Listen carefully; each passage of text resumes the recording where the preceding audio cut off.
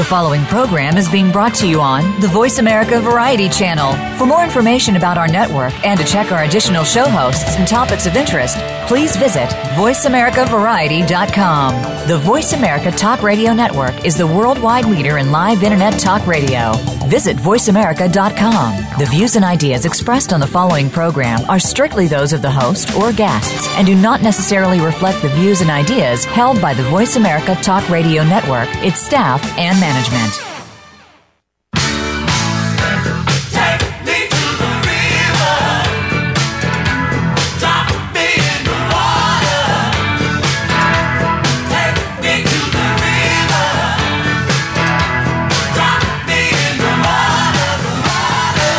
Welcome to Moyer's Environmental Dialogues, Ocean River Shields of Achilles, with your host, Dr. Rob Moyer. Find out what others are doing and what you can do to create a greener and blue planet Earth. Now, here's Dr. Rob Moyer.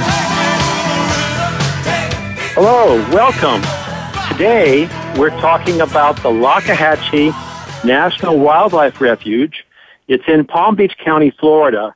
And I think of it as wetlands, grasslands, and tree islands of gators and snail kites. With me are Rolf Olson, who's the refugee manager of the Arthur R. Marshall Lockahachie National Wildlife Refuge. Hello, Rolf. Good afternoon. How are you doing? Very good. I'm glad you're with us on the phone here. And the refuge is permitting you to step away from all the management to talk with us. And also with us is Mark Musaeus, and he's the former refugee manager of the Arthur R. Marshall Lockahachie National Wildlife Refuge. Hello, Mark. Hello, Rob. Glad to be on the call. Oh, great. It's good to have such an experienced voice on the phone with us. And then finally, Eleanor Williams is with us, and Eleanor is the president of the Friends of the Arthur R. Marshall Lockahachie National Wildlife Refuge. Hello, Eleanor. Hi, Rob. Thanks for having us. Hey, we're all together here. So I put this program together because, and these people were so good to spend time with me, because the Ocean River Institute is coordinating with a good number of conservation organizations that are based in Florida, where I'm standing here in Harvard Square up in Cambridge, Massachusetts. But we're all working together to save the Lockahachie National Wildlife Refuge. And the refuge is suffering from three tangled up issues right now. One is that there's these invasive plants that have become too pervasive. Two is that there's a federal funding is insufficient to deal with said plants. And three, the South Florida Water Management District is threatening to close the refuge if the feds don't step up and help out more with controlling these invasive plants. So this program, we're going to be learning all about those issues, the situation of the plants and how to manage the park and what's so special about the refuge, how to manage the refuge. But if you want more information on how you can assist with the Ocean River efforts, I invite you to visit our website at www.oceanriver.org. Ocean River is one word, singular. So today's episode of Moyer's Environmental Dialogues, we're going to be in three parts, but everyone's on the line so they can all chip in at any time. But first, Superintendent Olson will talk about the refuge. I'm sorry. I'm used to working with national parks here in the Boston Harbor Islands, and so I'm always referring to the guy in charge as superintendent. But this is a national refuge, and so public access is not the first priority. The first priority is protecting and conserving the wildlife and the habitats. And so we have a refuge manager, not a superintendent. So refuge manager Olson will talk about the refuge and the size and the habitats and the animals and plants that make this place a real national treasure. He's going to explain two other challenges that are demanding attention by managers in addition to the invasive plants. And then second, the former refugee manager, the other mistake. Okay. The former refuge manager, Mark Musaeus, he's going to go into the weeds about tackling those two invasive plants over the decades. And finally, Eleanor Williams we'll talk about what keeps her visiting the Lokahatchee and keeps her engaged in that refuge, and also the work of the Friends of the Lokahatchee Wildlife Refuge. Whew. So Ralph, help me out here. I've tripped a couple times already. But tell us about what's so special about the Lokahatchee National Wildlife Refuge. All right. Well, thank you. Let me just start with talking about the Everglades in general. The Everglades prehistorically ranged all the way from south of Orlando, Florida, through the Kissimmee River down into Lake Okeechobee. Lake Okeechobee used to be about 2 to 3 times the size that it is today. It would come down and it would sheet flow through what's now Arthur R. Marshall Loxahatchee Refuge down into Everglades National Park, and most of it would go out into Florida Bay. Some of that would go down and come out into Biscayne Bay, but most of it would go down to Florida Bay. In 1928, there was a major hurricane, killed over 2,600 people in the area. And in 1947 and 1948, there were back-to-back hurricanes that killed a large number, just thousands of people in this area. The state of Florida went to the federal government, and they asked the federal government to do flood control. And the federal government agreed to do flood control. And what they did was they put a levee, the Herbert Hoover levee, all the way around Lake Okeechobee. That shrank it about in half to a third of the size that it used to be. And then they created 3 impounded areas. They divided the Everglades into Water Conservation Area 1, 2, and 3, and then Area 3 drains into Everglades National Park. So, as part of that agreement, the federal government said they would do it, but for 50 years, Water Conservation Area 1 would have to be managed as a national wildlife refuge, which emphasizes wildlife management, so plants and animals to get priority in that area. So in 1951, the Arthur R. Marshall Loxahatchee National Wildlife Refuge was established. From now on, I'll just refer to it as Refuge to save a little bit of time. The refuge is 143,924 acres in size. Of that, 141,000 are owned by the state and managed by the federal government. Only 2,550 are actually owned by the federal government. That's 220 square miles, and for those listeners that are still on the metric system, 58,000 hectares. The refuge is divided with 5 primary habitats. Cypress swamp, and that cypress swamp used to go all the way from north of Lake Okeechobee down to Miami, Florida as one solid strand. There's little chunks of it left along that strand, but the largest remaining chunk is right here at Loxahatchee National Wildlife Refuge. It's a little bit of private land, refuge land, county land, and South Florida Water Management District land.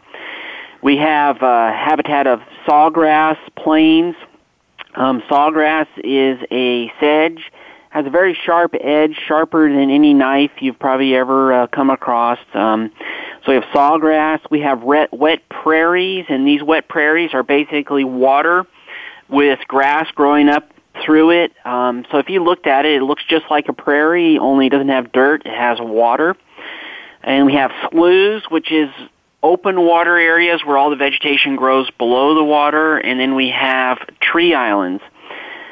One interesting thing about the refuge is the refuge has the deepest peat layer of anywhere in the Everglades. So when you get to this north end of the Everglades, we are over 8 to 15 feet of peat.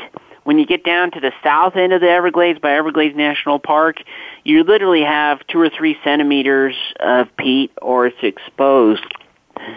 The refuge has over 45,700 tree islands, and we basically have 2 types of tree islands.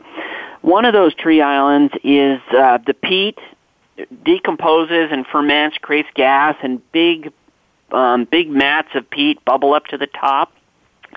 And then the trees start growing on that. And then the second type of tree island is what we call strand tree islands. That's where the limestone pushes the peat up a little bit higher, high enough to start an island. These islands can be small. They can be maybe less than a quarter acre or a tenth of an acre up to maybe a mile or 2 miles long and a quarter mile wide. If you drop down to the next conservation area, they have about 40 tree islands, and then conservation area 3 has about 557 tree islands. So we have way more tree islands than most of the Everglades does. The northern end of the refuge, especially this time of year, dries out first in the Everglades, so it's really critical for wading birds. That's egrets, herrings, wood storks, ibises, all feed on the northern end of the refuge, store up a lot of energy, and then they go out through the rest of the Everglades and nest here in about a month. So right now, if you were on the northern end of the refuge, you would see huge flocks of those wading birds I mentioned. The refuge has the highest density of alligators of anywhere in the Everglades, but we have the smallest size, or they're not the largest alligators in the system. We also have the world's highest density of desmids. Now, that's a little bit geeky, but that's a unique class of green algae. So if you come here to Loxahatchee Refuge, and that's a good algae, you hear a lot in Florida about bad algae, but this is a good algae. The highest density of these algae, this green algae, in the entire world. We're also critical habitat for the endangered Everglades snail kite.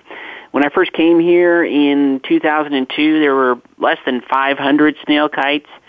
The snail kites are up to about 1,300 to 1,500, so they're still critically endangered, but they kind of are on the recovery track. Last year, the refuge had 8 nests. 5 of those were successful. 10 young were born, and out of those 10, 8 were fledged. The snail kite only eats apple snails. Its beak and its claws are specifically designed to only eat apple snails, which is a snail that lives on the refuge. It's highly susceptible to predation when it's young, and one of the things that love to eat young snail kites are great horned owls and other owls. So that's why we had so many nests. We had young, but only 8 of them actually fledged. We're also really proud of our one pine tree that we have on the refuge. We have one giant, probably 60-foot tall pine tree that has a bald eagle nest in it that produces young every year. The refuge itself has a number of threats. The 3 most predominant threats are water quantity and water quality, and then exotic plants. Florida is really a boom or bust system for water. We usually have too much water or not enough water in the system. Florida Bay is suffering from not getting enough water moving through the Everglades, and they're having high salinity and seagrass die-off issues. A couple of years ago, maybe 5 or 6 years ago, we had a series of back-to-back droughts, and one whole town in the area, so millions of people, were within 2 weeks of running out of potable drinking water. And then the opposite, and that can actually change, ironically, like overnight. We've had systems, 2 of them since I've been here, where we've had 21 inches of rain in a 24-hour period. So you go literally from a drought, like I was just talking about, to a flood, literally in a day. So water quantity is a problem. Water quality is a problem for the Everglades. The Everglades is a low-nutrient system. It really should be less than 10 parts per billion of phosphorus. And water that's coming into the Everglades historically was around 100 to 200 parts per billion phosphorus. Just to give you a little perspective of that, if you went out and got your best bottle of drinking water at the store, that would have about 80 parts per billion in it. So right now, the South Florida Water Management District, the Army Corps of Engineers have created a number of giant filter marshes. And those filter marshes take this water that's about 120 right now parts per billion, that goes through filtering, comes out into the refuge at about 20 parts per billion, which is still about 10 parts per billion away from where it should be. The other threat that we're dealing with is exotic plants and animals. So if you remember when I was telling you earlier about the refuge being mostly owned by the state of Florida, South Florida Water Management District, we had a 50-year agreement to be here, and that expired in 2001, and Mark Musaeus was instrumental in getting us another 90-year license agreement, but that had performance measures, and 13 performance measures. Of the 13, we are making all but half of one, and that's to control two exotic plants, Lygodium, which is also called Old World Climbing Fern in Melaleuca. Lygodium was imported for the ornamental industry in the 50s and looks very pretty on trellises, but also quickly escaped the ornamental, landscaping areas, the residential areas, and is a problem throughout Florida. Melaleuca was brought here in the early 1920s from Australia, and Melaleuca sucks up a large amount of water. The idea was it could be seeded in the Everglades. It would suck up enough water to have farming out in the Everglades. So both plants are a problem for us. Our latest mapping of the refuge, about 72% or 102,000 acres had Lygodium at some level on it. And about 60... Sorry, go ahead. Yikes, that's a lot. Oh, yeah, it is, yeah. And about 66% of the refuge had Melaleuca. That's about 93,000 acres. We've been working extensively, really hard to get rid of that. It's hard, brutal work. Right now, the best way to do it is by chemical treatments. We don't really like chemicals, but it's really the only thing that's effective in controlling both those plants. And we spend a lot of time and money out doing that. Some of the other things that we're working on are, or things that are threatening, are exotic animals. We have pythons now on the refuge. They're well established, Everglades National Park, and moving north. They've made it to the refuge. So we've caught a couple pythons on the refuge. We've done what they call environmental DNA, which scientists can actually, and that was sponsored by U.S. Geological Survey. Scientists actually go out on the refuge, take a water sample, and within a certain holding period, they can tell if a python swam through that sample of water. We tested positive with high statistical probability for pythons, and we found pythons. Some of the other interesting exotic animals that are threatening the refuge are Nile monitor lizards. These are similar to Komodo dragons, that are smaller in size. They're only like 5 to 6 feet in length, and there's a wild population of those right next to the refuge. Thank God they haven't made it to the refuge, but it's only a matter of time before they get on the refuge. We're working extensively with the South Florida Water Management District, the Florida Fish and Wildlife Conservation Commission, University of Florida, USGS, to try to figure out ways to control these animals.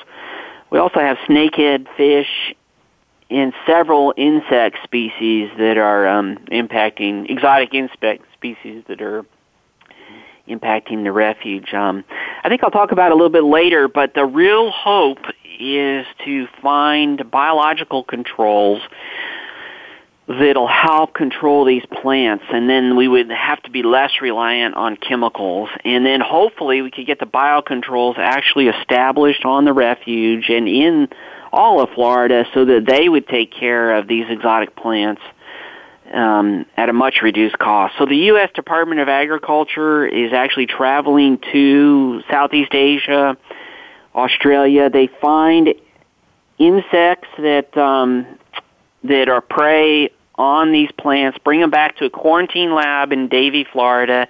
They study them to make sure that they don't eat anything but the target species. And then if they, it takes about 2 years, after about 2 years, if they're proven to not eat anything but the targeted plants, they'll let those go on the refuge or in throughout the area. That's great, Ralph. I need to stop you there because I need to take a break. Okay. And we're going to come back and talk more about with Mark about how to really manage these invasive plants. and then we'll come back to you, Ralph, about more about these insects. That the insects only have a chance if you can get ahead of removing a lot of the plants first, and so that's a huge challenge that we'll talk some more about when we come right back after this break.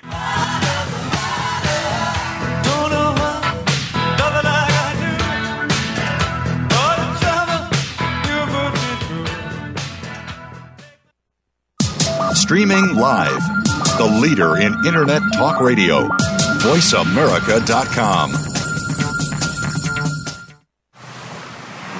On a Cape Cod shore, 16 striped bass fish and a horseshoe crab were found dead, killed by a harmful algal bloom. The town blamed excessive lawn fertilizer for polluting the water. They restricted lawn fertilizing to once a year. The state overruled, mandating 5 times a year. Though the striped bass died on a Falmouth shore, fertilizer pollution is a national problem, clogging our waterways. If you believe in our rights to clean water and beaches, if you want to stop the killing of fish by excessive fertilizer, please join with us. Make a donation for responsible stewardship. Acting together, we can have clean beaches and more fish. Please visit www.donateforoceans.org. That is www.donate4oceans.org. Connecting local stewardship with global support, the Ocean River Institute is a nonprofit organization dedicated to helping people and groups make a difference where they live and work. We believe that many environmental issues can best be addressed by people taking action in their own communities and regions. It's not the large national entities, but the small, localized, or newly formed groups that often need help to achieve their goals. That's where the Ocean River Institute comes in. We maintain a network of eco-stewards and ORI partners, connecting them with resources and services to help them maximize their impact, expand their capacity, and weather unexpected setbacks. ORI actions and events offer opportunities to make a difference, to go the distance, and you can volunteer to be an ORI eco-steward. To discover more, visit us online at www.oceanriver.org. That's www.oceanriver.org. The Ocean River Institute is a 501c3 nonprofit organization dedicated to helping people and groups make a difference where they live and work through environmental stewardship and science. Become our friend on Facebook. Post your thoughts about our shows and network on our timeline. Visit Facebook.com/Voice America.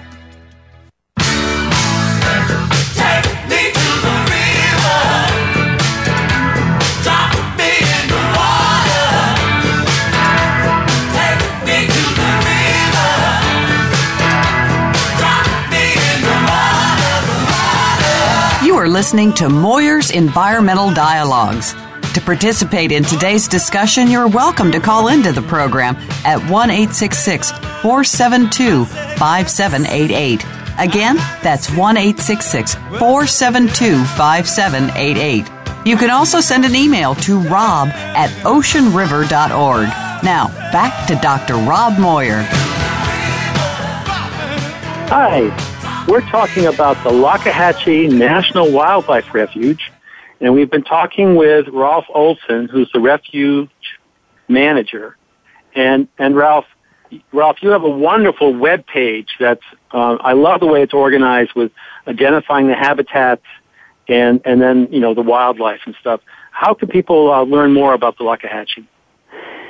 Yeah, so the easiest way is just to type in Lokahatchee National Wildlife Refuge and do a search. It's LOXAHATCHEE.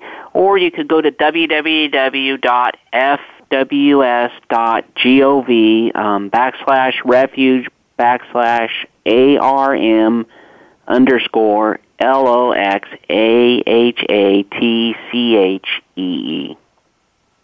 Well, that makes sense. Yeah, I highly recommend that people visit the site because it's a wonderful resource for because there's so many animals and things that the refuge manager didn't have a chance to talk about. But we're going to drill down now and with Mark Luceus about you've been involved, Mark, for quite a while. So why don't we start with when and how did you first become involved with the Lokahatchee? Well, thanks, Rob. I actually My first introduction, if you will, to Loxahatchee Refuge was in 1974. I was a college student. I grew up in New Jersey, and one of my favorite places our family enjoyed camping was in Cape Cod. And about every other year, family camped up in Cape Cod, and I can remember one evening we went to an interpretive program at the Cape Cod National Seashore, and I was trying to consider careers. I was a freshman at the time of college, and talked to a park ranger, and there also happened to be a fellow from the BLM that was there on vacation. So I was asking them about careers and conservation with the government, and they pointed me to the Civil Service Commission, as it was called at that time, and so I learned about what was called the Student Trainee Program, and they used to have programs both in the fisheries area and in wildlife, and I had the qualifications to be a wildlife manager, refuge manager, and I waited, and at the end of my junior year, right around May of 74, I was sent a letter asking if I'd like to spend the summer working at Loxahatchee. So I jumped at the chance. It was an incredible experience.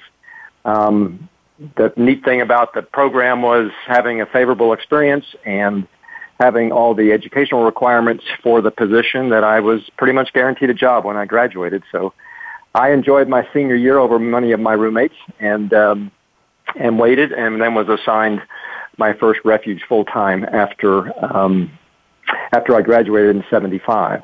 I worked on 5 national wildlife refuges in the southeast, all quite different in their habitat types and their management focus, and wound up coming back full circle in '98 and to be the refuge manager at now the Arthur R. Marshall Loxahatchee National Wildlife Refuge.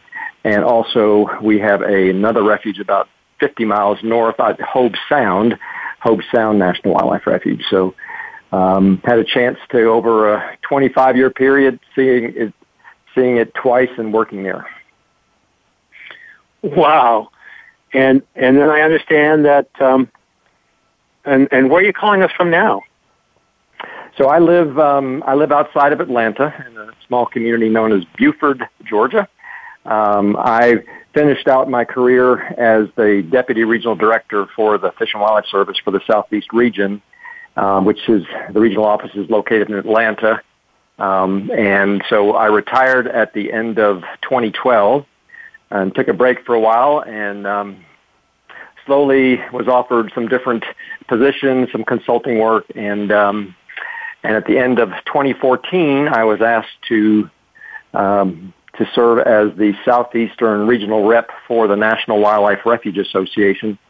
And I did that up until about a month ago, when I was asked to assume a more expanded role. So I currently now am the Chief Operating Officer for the National Wildlife Refuge Association, but I continue to live here in Georgia.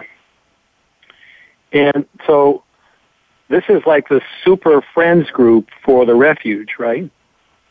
That's a great way to put it. The Refuge Association mission is basically, we're focused on conserving America's wildlife heritage, but we do that with our primary focus being to help protect, and support the National Wildlife Refuge System.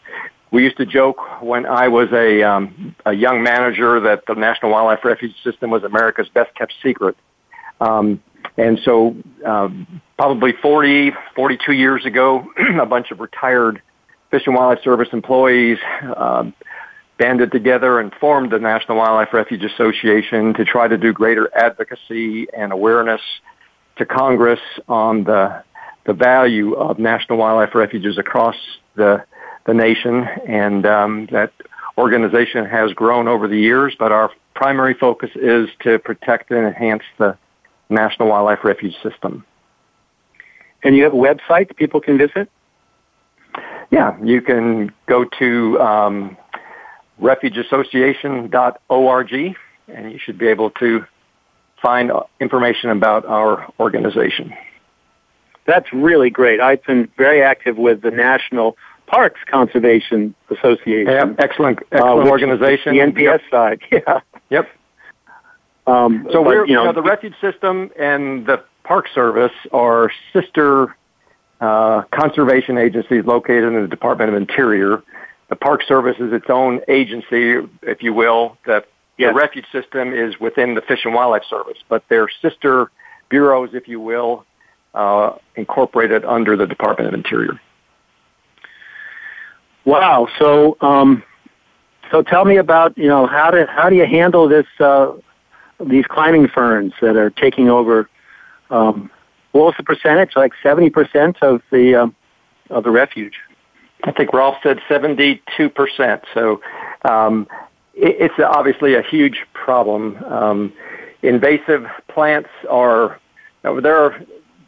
have invasive plants in my yard sometimes when I get crabgrass or dandelions, but we're focusing here are on invasive exotic species that, as Rolf said, the Lygodium, the old world climbing fern, came in as an ornamental, thinking that it would be a beautiful little delicate vine. It's a fern, basically, that people enjoyed having, grow in the back of their yard or in their gardens. But what makes exotic plants or even exotic fish or exotic reptiles is they have unique features that allow them to outcompete native vegetation or native wildlife. So the Lygodium, basically, it reproduces by spores. So it can generate thousands and thousands of spores off of each delicate fern-like vine. And so they're picked up by the winds.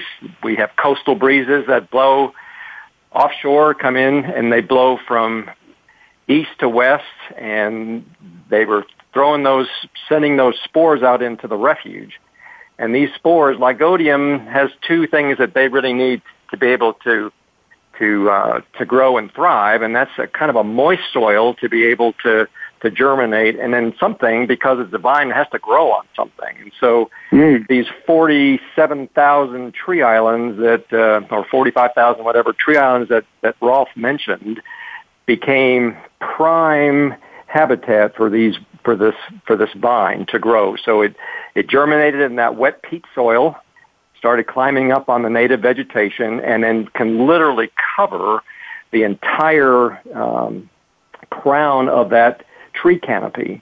And the problem with this being an invasive is that it not only gets so thick that it can literally just completely crowd out, it just completely destroys that crown, and then it blocks all the sunlight from the trees growing underneath it. So it just is a huge problem in what it does in outcompeting. So it grows on host vegetation, and then it turns around and basically indirectly kills it because of its blocking all the sunlight, or the weight of it just completely causes the trees to collapse. Terrible stuff. So how do you combat it? Well, as Rolf mentioned, it's not an easy process. So the best known, so we have lots of scientists and pest plant managers in South Florida and across the country that focus just on trying to combat these kind of invasive plants, and they try to use every tool in the tool basket. So the most effective way right now is going in, and you do it by hand. You have a crew that goes out, they cut that vine a couple feet off the ground. That's obviously going to kill everything that grows above it. And then they have to spray the base of that old world climbing fern plant. When it's as thick as it is, it's a huge, huge problem. But what complicates things in the refuge is that, as Rolf mentioned, it's a wetland habitat. It's Everglades. And so where Lygodium, this old world climbing fern, is growing lots of places in South Florida. When I lived down there, you could travel up the turnpike or the interstate and see it in the area between the median between the north and southbound lanes. I used to see it in some wetlands driving out to Hobe Sound Refuge in Jupiter. But in some of those cases, you could drive up to that, step out, and and go over there and treat that plant by hand, cutting it and spraying it. But what has to happen in the refuge is that you have to have crews that go out by airboat. So you have to have an experienced airboat operator that can take a crew of 4 to 5 people and then take them out into the refuge to work on controlling these vines. And it takes a special person that's willing to do that. We're talking about somebody that's willing to wade most of the day in up to their, almost to their waist in water. We have alligators and snakes and plenty of mosquitoes that they're having to be on the lookout for. And then they're going to have to be working in that hot sun all day long trying to cut and spray this vine. So it's a huge, laborious effort to do that, and it takes time and effort. When the refuge has dry periods, then you may not even be able to get out there with the airboat to access that Lygodium, and yet the Lygodium continues to grow and continues to spread spores. The other tool that they're using is they can use aerial spraying. The challenge that we had and when I was down there was where some of the other plants, we mentioned Melaleuca as a problem invasive species, it can grow almost like a forest-like stand of its own. And you can go in there and spray that. Nothing grows below. And when that Melaleuca stand is so thick, it too crowds out all other plants below it. But if you were to go through and treat it by helicopter with an aerial spraying, you're focusing just on that Melaleuca tree. And there's very little non-target damage, if you will. The challenge for Rolf and his crew is when they're out there trying to spray Lygodium, it's growing on native vegetation. So how do we effectively kill the plant that's the threat without trying to kill the host vegetation that's there? So where they're tackling it the most is where the Lygodium has done so much damage already to that tree island that it's probably not going to make a difference by having too strong a concentration. But and then the last tool that they're using is, as Rolf mentioned, is using these biocontrols, these insects that feed specifically just on Lygodium. So there's a moth, for example, that they found in Southeast Asia that will eat just on that plant. But it's going to take 2 or 3 or 4 different kinds of insects that can work different aspects of when they feed on these invasive plants to be effective controls. And so our hope is that will be the ultimate best chance. Right. It's going to be a combination probably because it's so extensive that you're going to have to be cutting while getting those insects installed. But I had a question about, the island that is, the trees are probably too far gone, so you're just going to, herbicide it. But then the invasive is going to be the first arrival to sprout again. Is there some way to encourage other things to grow in there or something? Well, that's the challenge. And so that's the challenge for when I was the refuge manager and that Rolf has now. So that the thing that, when you control that invasive plant, the Lygodium or Melaleuca, you're not done. You have to come back a couple years later and retreat. So that's why it gets to be so expensive when the refuge staff and other management entities are doing similar type of work, is that they have to figure it into their costs, what's going to be initial treatment and what area needs to go back 2 or 3 years later to retreat before it gets to be an infestation again. So the hopes are that with long-term treatments that the native vegetation will come back and then be able to outcompete the invasive plant. That's a real challenge because I know from, other parks or other places, you have an annual budget. And so you put in this much for that. And then, along comes the storm. And so you've got to tend to fixing what the storm caused. And then you don't have the money for the follow-up application of the that has to follow in order for the removal of the invasive species. So this is a real tough challenge. This has been a real tough challenge for for Rolf. So he can only do so much based upon what he is provided for whatever Congress appropriates, and then what is sent down through the Department of Interior, Fish and Wildlife Service to the refuge system, and then to the various refuge managers. Same way with the Park Service. So based upon what budget dedicated he has, to that, he won't. Yeah. Yep. So he has to decide. I work at the Park Service. Yep.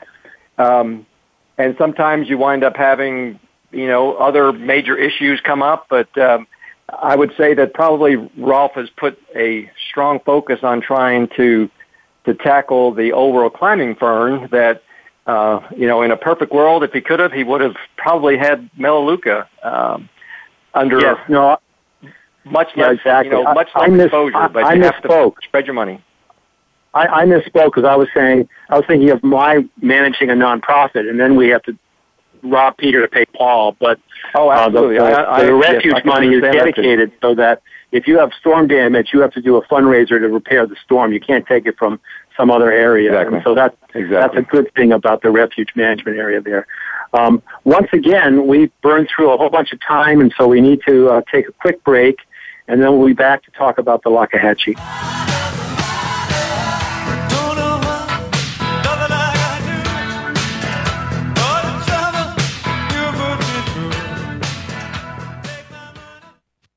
Stimulating talk. It gets those synapses in the brain firing really fast. All the time. The #1 Internet talk station where your opinion counts. VoiceAmerica.com. Connecting local stewardship with global support, the Ocean River Institute is a nonprofit organization dedicated to helping people and groups make a difference where they live and work. We believe that many environmental issues can best be addressed by people taking action in their own communities and regions. It's not the large national entities, but the small, localized, or newly formed groups that often need help to achieve their goals. That's where the Ocean River Institute comes in.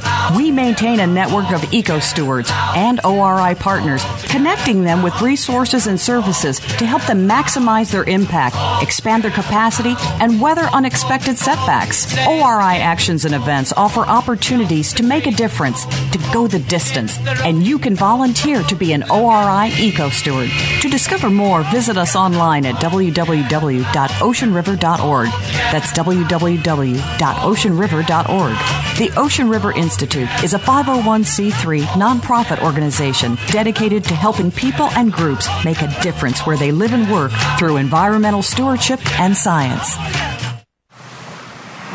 On a Cape Cod shore, 16 striped bass fish and a horseshoe crab were found dead, killed by a harmful algal bloom. The town blamed excessive lawn fertilizer for polluting the water. They restricted lawn fertilizing to once a year. The state overruled, mandating 5 times a year. Though the striped bass died on a Falmouth shore, fertilizer pollution is a national problem, clogging our waterways. If you believe in our rights to clean water and beaches, if you want to stop the killing of fish by excessive fertilizer, please join with us. Make a donation for responsible stewardship. Acting together, we can have clean beaches and more fish. Please visit www.donateforoceans.org. That is www.donate4oceans.org. Think you've seen everything there is to see in online television? Let us surprise you. Visit voiceamerica.tv today for sports, health, business, and more on demand 24/7.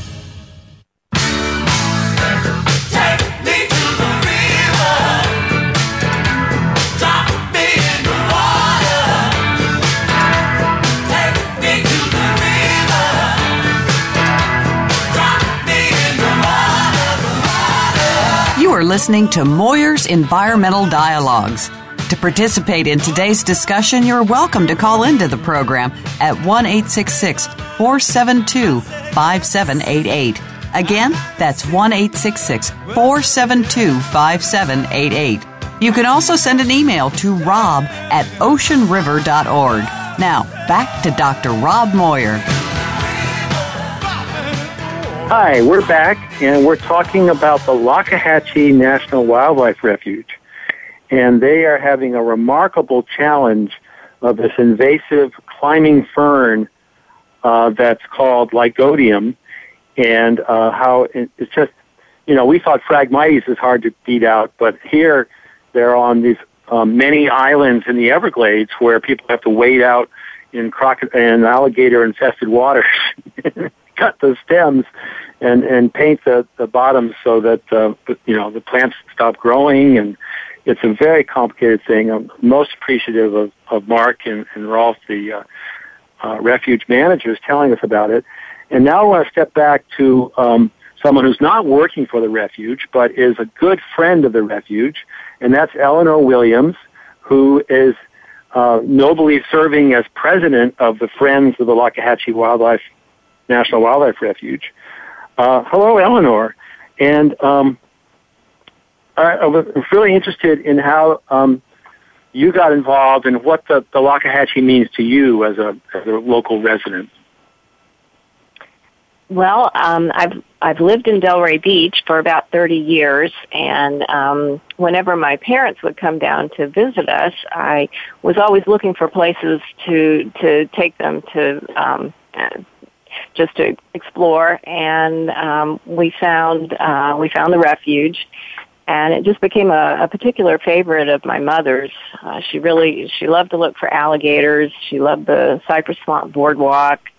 And later on, when she had more trouble getting around, she had her walker, and she was still able to go around the boardwalk with her walker and made a bit of noise with it. And she would say, "Oh, I know you're all embarrassed by me." And I felt like, no, Mom, I thought it was just really spunky the way she wanted to get out there. And even when it got to where she couldn't, you probably find more alligators on the Marsh Trail than you do on the boardwalk. And when she wasn't able to go on the Marsh Trail or the boardwalk, I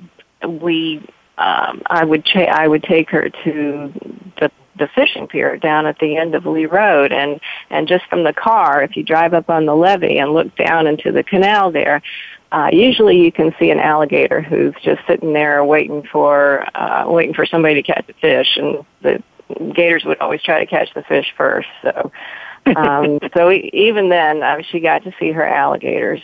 So I guess that's how it became a really special place for me and her, and it is to a lot of people. So I guess that's kind of how I got started. Yeah, I was learning from the refugee manager that it's the refuge manager that it's the Lokahatchee is like a threshold between Okeechobee and the the waters to the north, and then moving into the Everglades, and that everything has to go right through there. And what a remarkable cypress stand that used to reach up and down the kind of spine of Florida, and now it's pretty much restricted to the Lokahatchee. And what a wonderful variety of places that you and your mom could visit. Would you go annually, or would it be more regularly? Once or twice a year.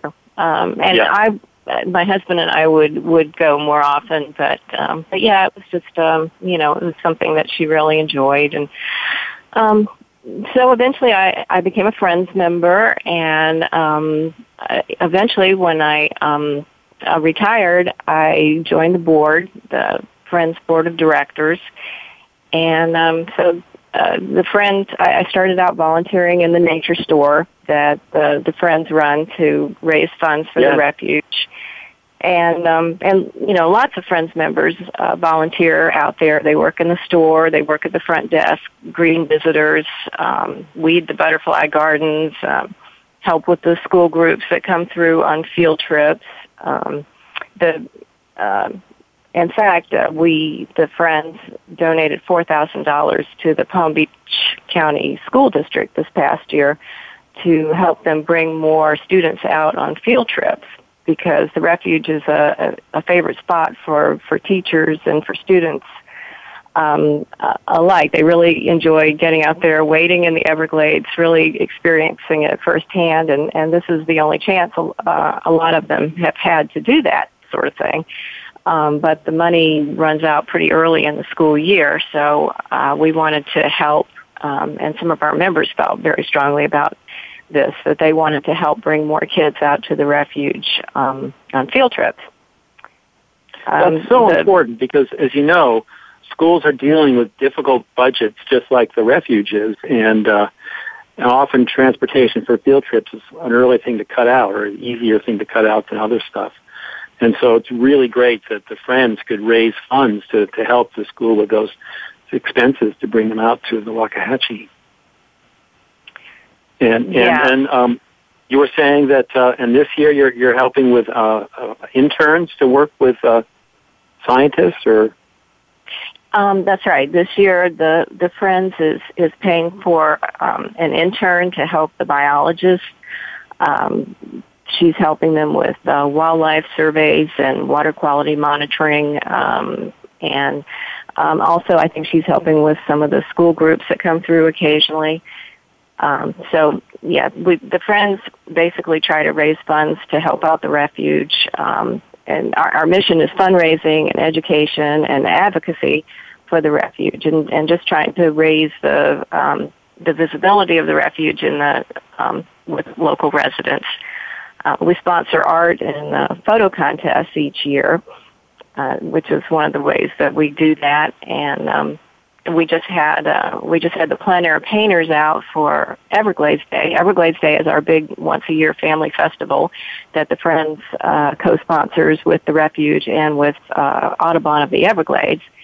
And the plein air painters came out, and then when at the end of the day they displayed their paintings, and so the Friends kind of help organize that, as well as an art contest that we have in the fall. And one thing, I kind of got to know some of the artists because of this, and went to one of their exhibits, and I noticed that a lot of the paintings were from the refuge. And I kind of commented on that, and the response was, well, yeah, it's really a favorite with a lot of the artists in the area, because it's one of the few places where you can still see natural Florida the way it used to be. That's just great, the work that you're doing for and how can people who want to volunteer or go to these events find out where to go and who to talk to? Well, one thing you can do, you can go to our website, LoxahatcheeFriends.com, and you can check the bulletin board there for events coming up, or you can send an email. There's a little place on our homepage where you can click and say, I'd like to sign up for your monthly email newsletter, and so we can send you each month we can let you know what's going on at the refuge. And we also on our website have if you'd like to volunteer, just contact us. We have the number of the visitor center, so one thing you can do is just call the visitor center, or just stop by, fill out a volunteer application, and we always need volunteers to help work in the store, work at the desk. Some of our volunteers lead tours. We have a tram tour that we offer to visitors, and the volunteers who run those are a lot of them are Friends members or members of the board of directors of the Friends. So there's lots of ways you can help, and so we also have a Facebook page. Let's see, I think it's facebook.com/Waxahachie Friends or something like that, or just go to our LoxahatcheeFriends.com website, and you can click on the Facebook icon. And we have a real active community on Facebook. Yes, that's how you found me. I think the Ocean River Institute was talking on Facebook about the Waxahachie, and you were good to reach out to me, so I was able to reach out to you to have you on this program. And oh my gosh, we have spent almost an hour with the four of us together here talking about the Waxahachie. Thank you, Eleanor.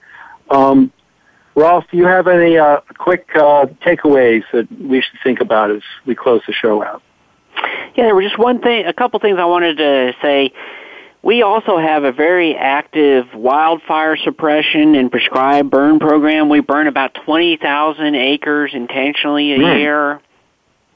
And just a few other things, a large public use program. So we've got a lot of problems we talked about. We have a lot of really good things going on here, too.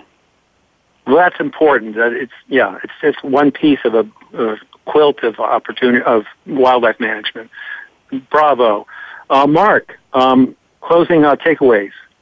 Just to piggyback off of what Rolf said, I mean, the refuge is just a magical place. I would hate for it to be defined by problems and by one particular issue. It's all that's left of the historic northern Everglades. It has a unique habitat system unlike other portions of the Everglades. So it's a special place that needs protection and continued funding to tackle these challenges. Yeah, and that's consistent, Eleanor, with what you were saying about this is a great place to come see wildlife and alligators and snail kites and so forth. Eleanor, thank you. Oh, thank you. And Ralph and Mark, thank you also for taking the time to tell us about the National Wildlife Refuge. My pleasure. I really enjoyed it. And that's it for this episode of Moyer's Environmental Dialogues. Thanks a lot for listening, and please take care of yourself, and then let's try to take care of this planet a little better. Thanks again. Thanks again for joining us this week on Moyer's Environmental Dialogues. Please tune in for more with Dr. Rob Moyer next Thursday at 12 noon Pacific Time, 3 p.m. Eastern Time on the Voice America Variety Channel. We'll talk again then.